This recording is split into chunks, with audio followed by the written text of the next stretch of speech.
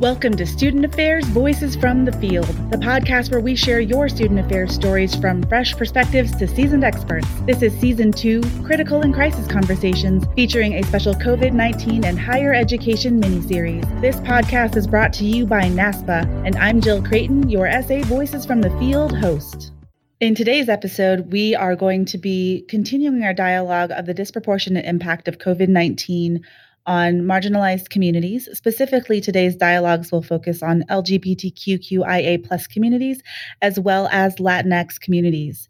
I'm pleased to welcome two amazing guests. The first is Dr. Matthew Jeffries, and the second is Dr. Salvador Mena. Dr. Jeffries, he, him, his, serves as the director of the Gender Identity, Expression, and Sexual Orientation Resource Center at Washington State University. In this role, he supports system-level change in 6 campuses in their creation and implementation of LGBTQ+ affirming policies and procedures. Additionally, he supports students and channels their energy for activism into tangible material change. Prior to his role, he worked in academic advising, new student programs, and residence life. Matthew earned a Bachelor of Arts in Spanish from Ohio University, a Master of Arts in Higher Education and Student Affairs from The Ohio State University, and a PhD in Cultural Studies and Social Thought and Education from Washington State University. Dr. Jeffries is also the 2020 recipient of the NASPA Doris Machiko-Ching Excellence Award in Student Affairs Administration. Our next guest, Dr. Salvador Mena, born in Harlem, New York, and raised by a single parent in the South Bronx. Dr. Mena is a graduate of the New York City public school system and was the first in his family to attend college. Leaving New York City to attend the University of Maine proved to be a transformative experience that inspired him to pursue a career in higher education and reaffirmed his commitment to issues of inclusion and social justice. Joining Rutgers in August of 2014 as the Associate Vice Chancellor for Student Affairs, Dr. Mena was elevated to the role of Senior Associate Vice Chancellor in 2017 and Vice Chancellor for Student Affairs in 2018. As Senior Associate Vice Chancellor, he managed the day-to-day operations of the Division of Student Affairs and helped provide leadership for 25 offices and departments that make up the division. Specifically, he supervised the Assistant Vice Chancellor for Student Affairs and Dean of Students, Assistant Vice Chancellor for Student Engagement, and departments of Dining Services, Residence Life, Student Centers and Activities, and Cultural Centers. With a robust professional history of serving students in various administrative roles at both public and private colleges and universities, Dr. Mena has since held positions at the College of Staten Island of the City University of New York, the University of North Carolina at Chapel Hill, the University of Maryland College Park, Goucher College, Brown University, Illinois State University, and the University of Maine. Professionally, Dr. Mena has also been involved with a number of higher education professional organizations, including NASPA.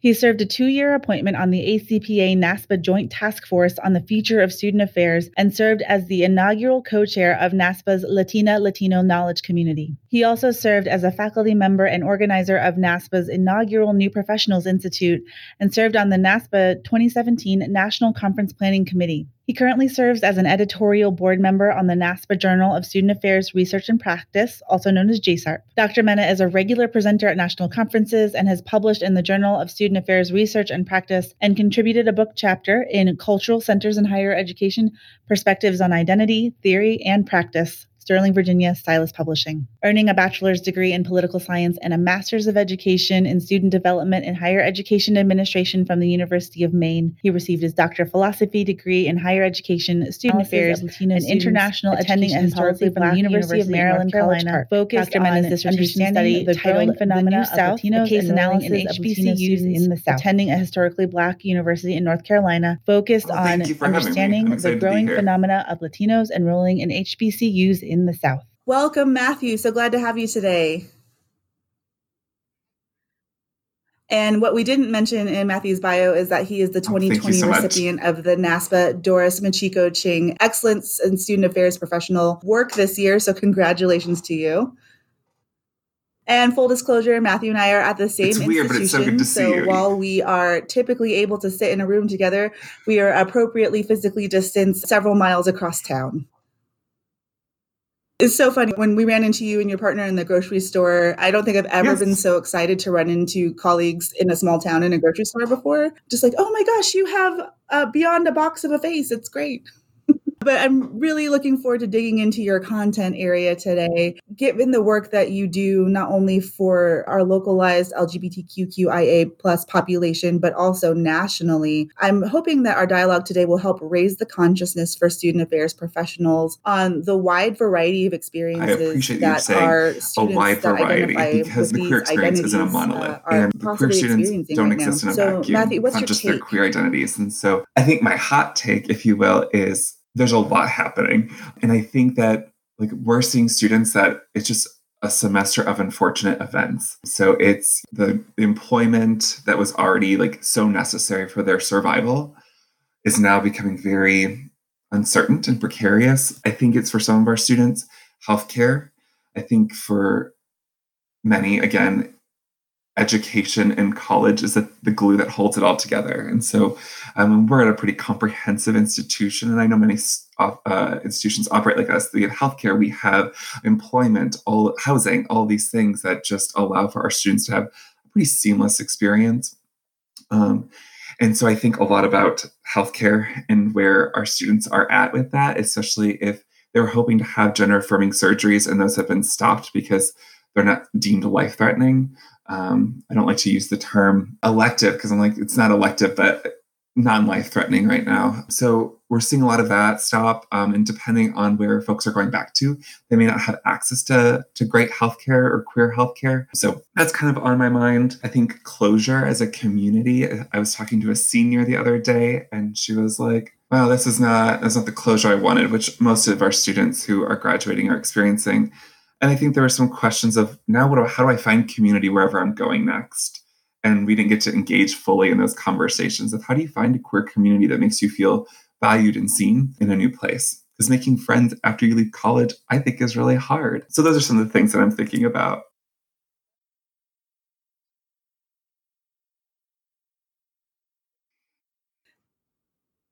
But that's not a class that we teach, and that's probably one that we should, because I've seen that same experience for students of all identities when they leave the university confines. No one teaches you how to make friends outside the classroom, and those relationships are differently forming now, given we're so online heavy. And while we have folks who know a lot of people, the depth of a relationship is much different. Thinking about what you just mentioned around closure, one of the critical events for many college campuses is a lavender graduation type lavender event. graduation is my favorite event of the year, even though it is so bittersweet. And so what we have done is we have an incredible marketing and communication team that has created a yearbook for our graduating seniors. And so we're finalizing that. And so it'll have a picture, their future plans. It has a note from me as I wrote over a lot of listening to Vitamin C's graduation, Friends Forever song. And isn't it though? Oh my gosh. And I will say that Cosmopolitan had a listicle of 40 graduation songs that I've started to listen to. That's a throwback. To kind of close my own self out from this year. But we're doing a yearbook for our students, and it'll give some closure for, I think, folks that didn't get to see each other, don't have, they're more acquaintances than, close friends. And then we're going to do a social media campaign over the summer to highlight what's happening with our students. And so those are two small ways. And then we'll mail the yearbook, a printed copy of the yearbook, and all of their regalia. So a rainbow tassel, maybe some rainbow honor cords, stoles, some other stuff depending on the degree they've earned.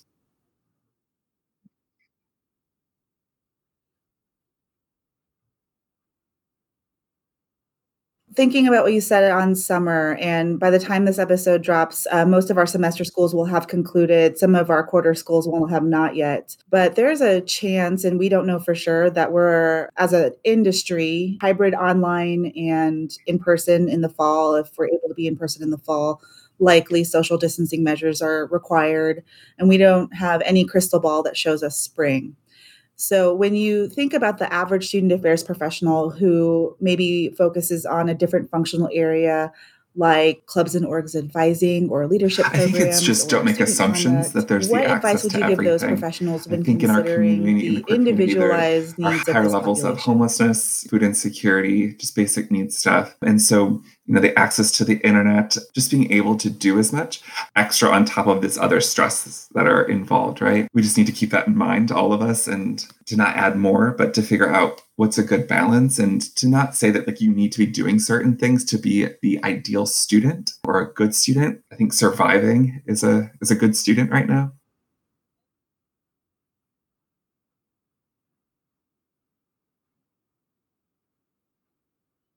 I also think about one of the experiences that the queer community might be having right now is a tension of identity and safety Yeah, so at we're the hearing a place bit that of they've gone everything, back right? to, It's whether that interesting, is I a think, home how or much our work not. has So I'm changed in the wondering if last you 10 can years speak of, to some of the and stories how much more that of you're the hearing. media has changed, maybe some of the home lives for the better.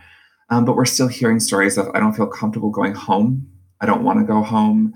I have to stop using my chosen name and chosen pronouns.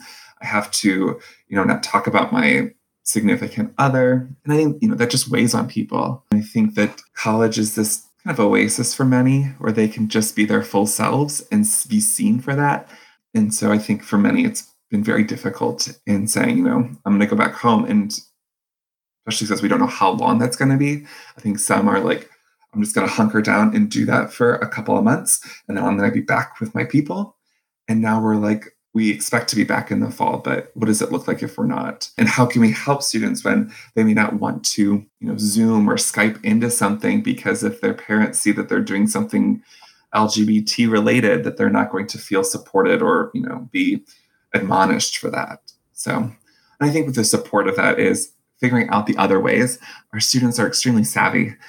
They've been using Tumblr for probably a decade, maybe 15 years, to find community in an online space that's a little bit more hidden or obscured than, watching something, in a Netflix party, although we're offering that too.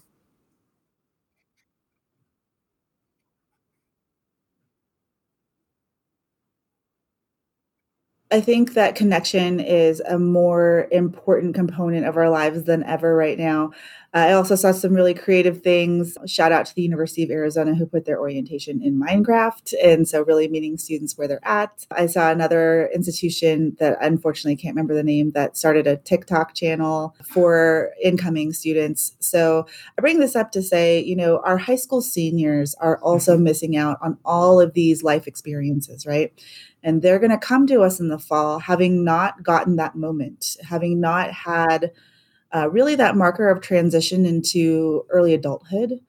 And especially for our students that are incoming from the LGBTQQIA and beyond community, I wonder what that will mean if they may have been waiting to live their full selves until they got to college, and also what that means for their family lives over the summer if they hadn't been able to fully express their identities yet. Yeah. So So what are one of you the thinking things about, that and what is the we will profession do thinking no matter about what for is how we to will be welcome doing a those students cohort, which is a when some of these cohort-based model, transitions kind come of to an motion? LGBTQ plus for specific orientation that we piloted last year, just so that we can start to help students show this is what it means to be in a queer community. Because if you come from spaces where you've never been allowed to explore that, or you may have been you may have had supportive family or parents, but you didn't have anyone else in your small school, it's a transition into this kind of new culture, right? So that's one big piece. And I think the other piece is that many folks never, queer folks have never had the opportunity to go to a prom with someone if they wanted to, that kind of a thing. And so we still offer those type of opportunities. For instance, we do a queer prom every other year. We host one year, and then the University of Idaho, which is about 7 or 8 miles away, hosts the alternative years. So we're still doing some of those kind of what are seen as early adolescent transition moments, but we're still doing them because folks haven't been able to fully engage necessarily with them.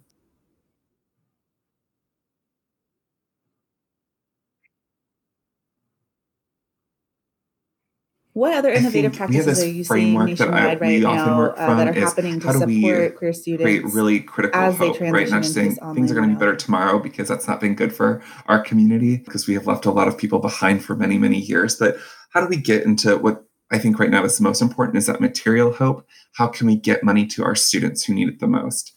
And we're seeing that across, right? We're seeing that with all sorts of different demographics of students. But I think seeing the institutions who are really able to funnel money to students and their needs as quickly as possible is just, I think, so imperative. I think the other things that I'm seeing from kind of the listserv is how are we still just connecting and engaging? And is that Netflix parties? Is that through Tumblr? Is that through TikTok?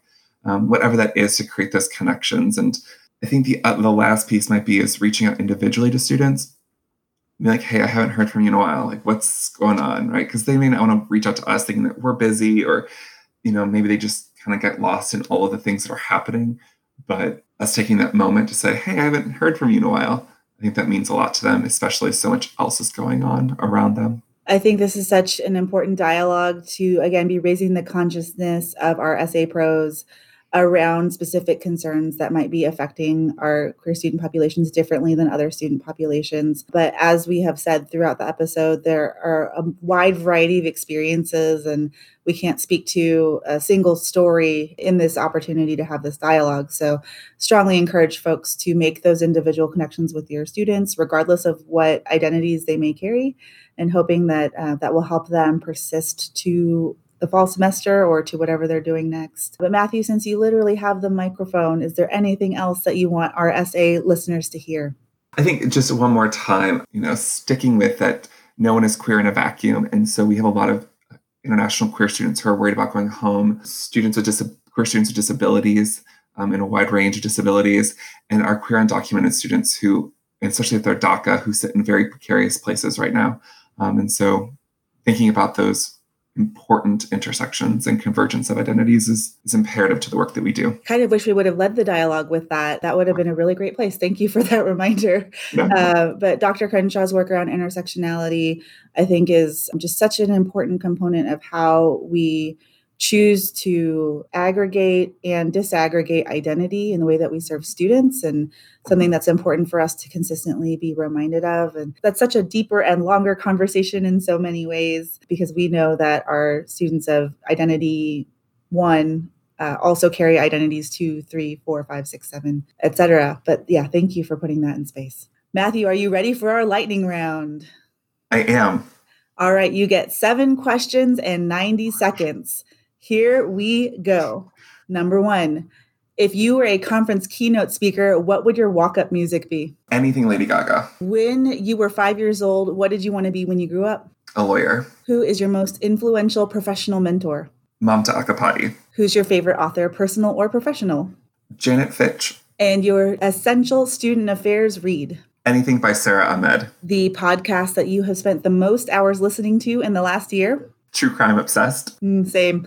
And also shout outs, personal or professional?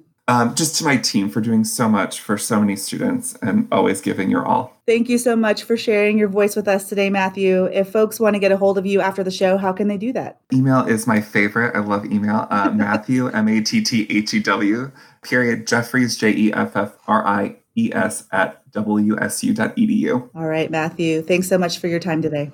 Thank you.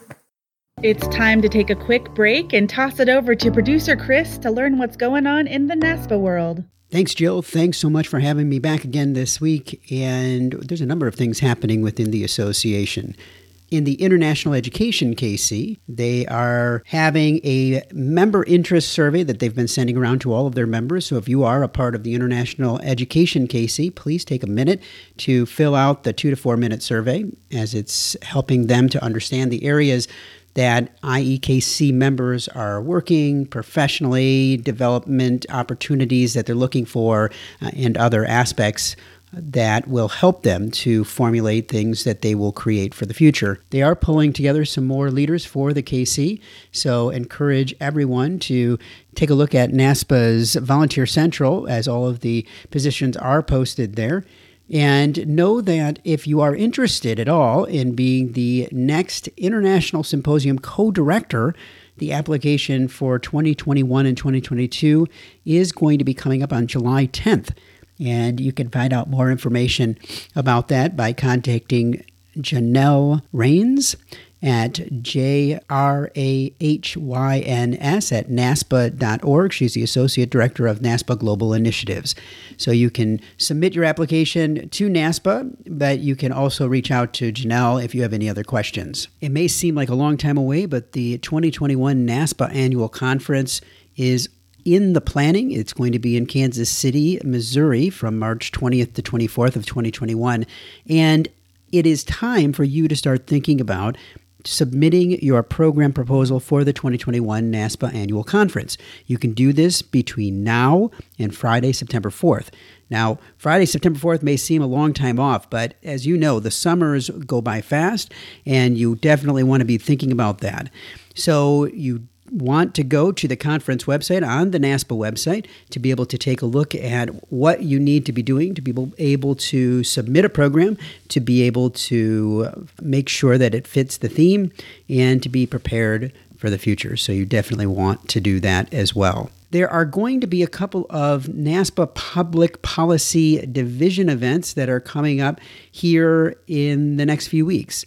Wednesday, July 8th, from 12 to 1 p.m. Eastern Standard Time, there's going to be a webinar on inclusive opportunities for access and students in higher education. And on July 17th, from 11 to 12 p.m. Eastern Standard Time, there is going to be another event on civic engagement and freedom of expression.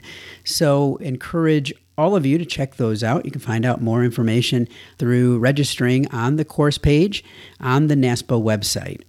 And finally, I just wanted to put a plug out that if you have not signed up for any of the knowledge communities within NASPA, I highly encourage you to do so. Over the last few weeks, the knowledge communities have really taken a proactive stance on looking at racism in society today and providing a lot of different great resources for all of you, from books to online resources to other things that will help everyone to conceptualize and contextualize what is happening in society today. All of the different knowledge communities have been sending out information to their members to help them with this and to help us better serve our students. So I highly encourage all of you to sign up. Make sure that you're signed up because this is the way that you're going to be able to get the information sent directly to your inbox. Every week, we're going to be sharing some amazing things that are happening within the association. So we are going to be able to try and keep you up to date on everything that's happening and allow for you to be able to get involved in different ways, because the association is as strong as its members. And for all of us, we have to find our place within the association, whether it be getting involved with a knowledge community, giving back within one of the centers or the divisions of the association. And as you're doing that, it's important to be able to identify for yourself, where do you fit? Where do you want to give back?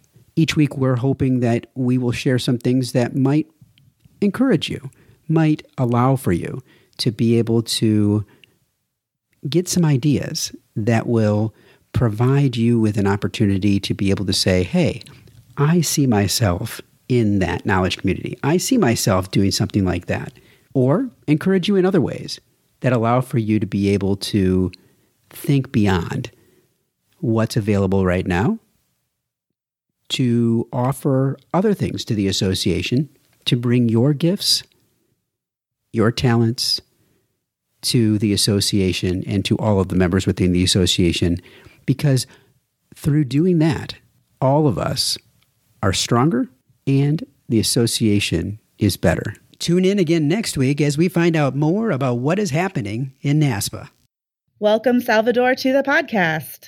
Thank you. Appreciate it. Thank you for the invitation. I'm glad to be here. And our dialogue today will really be focused on how we can best serve Latinx student populations amidst the pandemic. This is an interesting dialogue given your role as the founding member of the LatinX KC for NASPA, a founding chairperson. But before we dig into the content of our episode today, Salvador, if you could just tell me a little bit about how your interest evolved in specifically serving and working with students with Latinx identity.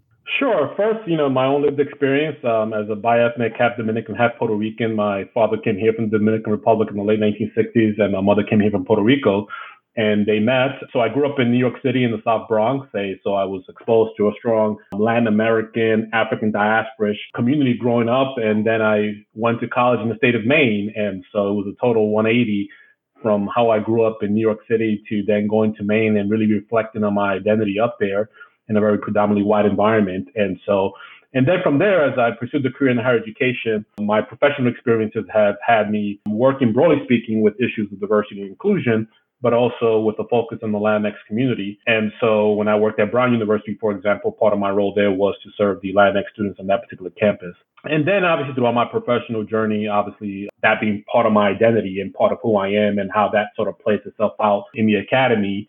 And then involved with our professional association, NASPA, a number of us had the opportunity, in particular, Laura Valdez from the University of New Mexico, her and I co-chaired the inaugural LKC. And again, and like many other communities of color at the time, we're looking for ways to come together within NASPA and to make our voices heard and what we had to offer the profession at the time. And so I had the honor back in 2002, I believe, to serve as the inaugural co-chair of the KC. And looking back, just very proud of how far that particular community has come within NASPA. But again, on the shoulders of others who came before and paved the way for us at that particular point in time. Both thinking about the students that we serve, but also the professionals in our community that identify as having a Latinx or Latino or Latina identity. Where do you sit personally in terms of the priorities that you want the profession to be thinking about for folks with that identity in the pandemic? Sure. I think, again, that it's a very diverse community. It's a community that's been here for generations and a community that's arriving at this very minute. And to really have a good nuanced appreciation for what connects that community as a whole, but also what makes it unique in terms of its various parts. And so, and depending what part of the country you're in, the histories are related to those communities, whether it's in Texas, whether it's in California, whether it's in New York, and now sort of emerging communities throughout the Midwest and the Southeast United States. And so again, it's just the understanding that it's not a monolithic community, that it's very diverse, and it has very unique challenges throughout that spectrum of diversity. And so I think that's the most important thing that higher professionals can do in terms of understanding where they're serving. So I've had the opportunity to serve in the South, for example. I worked at UNC Chapel Hill and worked in CUNY in New York City. And so the Latinx communities in both those places are just very different in terms of the types of issues, in terms of their countries of origin, how they have acclimated to those environments. Obviously, Puerto Ricans have been in New York for generations now, where in North Carolina, those are more recent arrival communities have arrived from either other parts of the United States or from Central America and other South American countries, for example.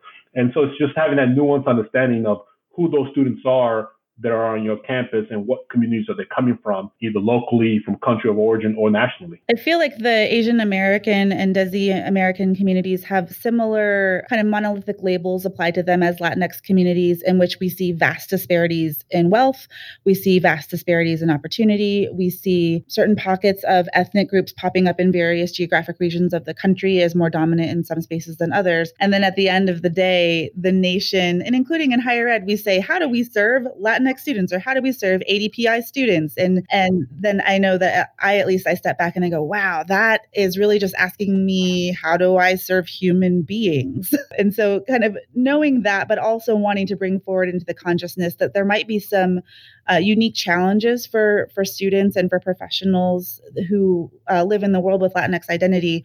What do you want to bring into the consciousness of the profession? Sure. Again, just building off what I said before, I think we have to look at class issues again and how those play themselves out along the lines of various types of disparities, for example, that also plague other groups as well. So that's very important. And what does it mean in terms of academic achievement, student success along that class socioeconomic continuum, and who's enrolling, who's not, and why, and who's graduating, and how, class socioeconomic status plays a role in terms of educational access. There's also, racial and ethnic diversity. It's also very important to understand. For me, in terms of my parents coming from the Caribbean, for example, I've got a strong African influence in my bloodline, a strong European influence, and a strong indigenous influence. And so understanding how people with Latinx identity identify along those racial and ethnic lines and what that means for how students identify on the college campus. And so that's important. Gender as well. One of the reasons why we're now using the term LatinX is because, again, we're being inclusive of gender identity, for example. And so to understand how that plays itself out within Latinx culture and what that means. And so I think, going back to the diversity piece, we just have to have a sophisticated, nuanced understanding of the various types of backgrounds along various intersections that Latinx communities represent and reflect on our respective college campuses. Culture as well, whether someone identifies with Puerto Rican culture or Mexican American culture or Tejano culture or Chicano culture or Mexican culture, Salvadorian culture, so there are those nuances as well. So having an appreciation for cultural differences, how there's some similar cultural similarities, but also those differences, how Spanish gets spoken. Is Spanish spoken or not? And if it's spoken, what kind of Spanish? Is it more of a Americanized dialect in terms of Spanish, or is it more of a country-specific or region-specific sort of Spanish dialect? And so all these things contribute to this notion of Latinx identity and how it might play on one's campus. I've been on campuses where you had significant numbers of Latinx students, but there was differences between West Coast Chicanos and Mexicans from Texas or Mexicans from Mexico, and differences between Puerto Ricans from the mainland and Puerto Ricans from the island, oftentimes around class difference. The Puerto Ricans coming from the island to school in the United States were more privileged, economically speaking, compared to those who were coming from the U.S. and from urban areas like I grew up in. And so there were tensions on campus between those groups. So again, depending on what campus you're serving on, what part of the country, you just need to have a broad appreciation for those nuances in terms of where your students are coming from. If you're in Iowa, you're probably seeing the sons and daughters of migrant workers, for example, on your campus, while at the same time maybe meeting the sons and daughters of folks who maybe been in Iowa for some time, who were those pioneers who moved to Iowa at a time, when others weren't there, and sort of paved the way. So again, there's a lot of nuances that folks serving college students need to have an appreciation with this particular community. And Salvador, your campus, as I understand, is both a member of HACU and also having the HSI designation. Is that correct? Yes and no. So we're a system, Rutgers University, the State University of New Jersey, and then we have 4 institutions. There's Rutgers Newark, Rutgers Camden, and Rutgers New Brunswick. Then there's Rutgers RBHS, which is Rutgers Biomedical Health Sciences, which is our health sciences sort of school. And so Rutgers Newark is the one that currently has that destination. We're in Rutgers New Brunswick, which is the flagship. We're working on that. 13% of our students on the 50,000 student campus are Latinx. And so we're working to move in that direction. And thinking about kind of efforts towards HSI status for the flagship campus, but already achieved HSI status for your other campus, what does that mean in terms of your student affairs practice, and how are you creating intentional efforts to help increase your Latinx enrollment? Right. So I think that we're one of the most diverse institutions of higher education in the country. Part of that is by default because of the region that we're located in. And so we're fortunate to be a great school that's attractive to our in-state students. And so we have a diverse state population and region that we sit in. And so that sort of helps. But we've been well underway for some time now in terms of serving our Latinx community. Like many institutions in the late 1960s, early 1970s, we had our share of students who were activists and pushing for ethnic studies and cultural centers and what have you. And so we've had a Center for Latino Arts and Culture that was founded in the early 90s that's under the Division of Student Affairs, and unlike many cultural centers around the country, is well-staffed, has a strong connection to alumni, and works collaboratively with the other cultural centers on campus and also with other academic partners in terms of living learning programs that we do in collaboration. And so we're pushing the envelope. I think for us, our main concern right now is the persistence of our Latino men, Latinx men, who are graduating persistent at a lower rate than our other students. It's a concern that we also have for our African American men as well. So we're beginning to look at that from a holistic perspective right now to make a concerted effort to ensure their success at Rutgers. And so that's where we need to do some additional work to think through what the experience is like for Latinx men on our campus and why that they're not persisting at the same rate as our other students. But for the most part, from a cultural perspective, from a perspective of affirming who our students are, from the percentage of students that are on our campus who identify as Latinx, those are all areas in which we've made some good headway in. We just need to figure out the middle piece at this particular point in time. But there's a beautiful cultural center on campus. There are prominent Latinx administrators on campus, including myself, faculty as well. It doesn't mean that we're not always pushing to have the conversation as to representation and areas of studies and what have you. But we're in a good situation right now where, there's good representation, but we need to continue to work to ensure that those who are there and those who are coming in the future have a quality overall experience. We don't want any student to graduate from Rutgers not feeling like they own their experience, that they were sort of just a gas in transition passing through. And so even though we have some great resources to work with and sort of compositional diversity, we have then the responsibility to make do with that, to work with that. Because again, as you know, you just can't have diversity and leave it at that. You really have to work at it. And so that's one of the things that I've enjoyed about being at Rutgers, that in many respects, I feel like I'm represented there through the student body and through my colleagues. And as a result, we're able to have some concerted conversations about the issues of the day. And how do you sense that the COVID-19 pandemic is intersecting or impacting some of these goals? Well, it's impacting our entire community, and with respect to LatinX community having a high rate of impact or infection as compared to the general population, it's impacting our students. So we have students who have lost family members, have lost parents, who've had to go back into households that are being shared with extended family, for example. We know that those that are being impacted by COVID-19 from this particular community, from the Latinx community, typically centers around socioeconomics, the fact that the type of work that many are doing is essential work, whether it's work in farms, in other types of fields, in construction, what have you. So they don't have the luxury to be able to work from home, oftentimes living in sort of dense settings. So, we've heard stories of students who are sharing a 2-bedroom apartment with 8 family members, for example. Those are all the types of conditions that contribute to the spread.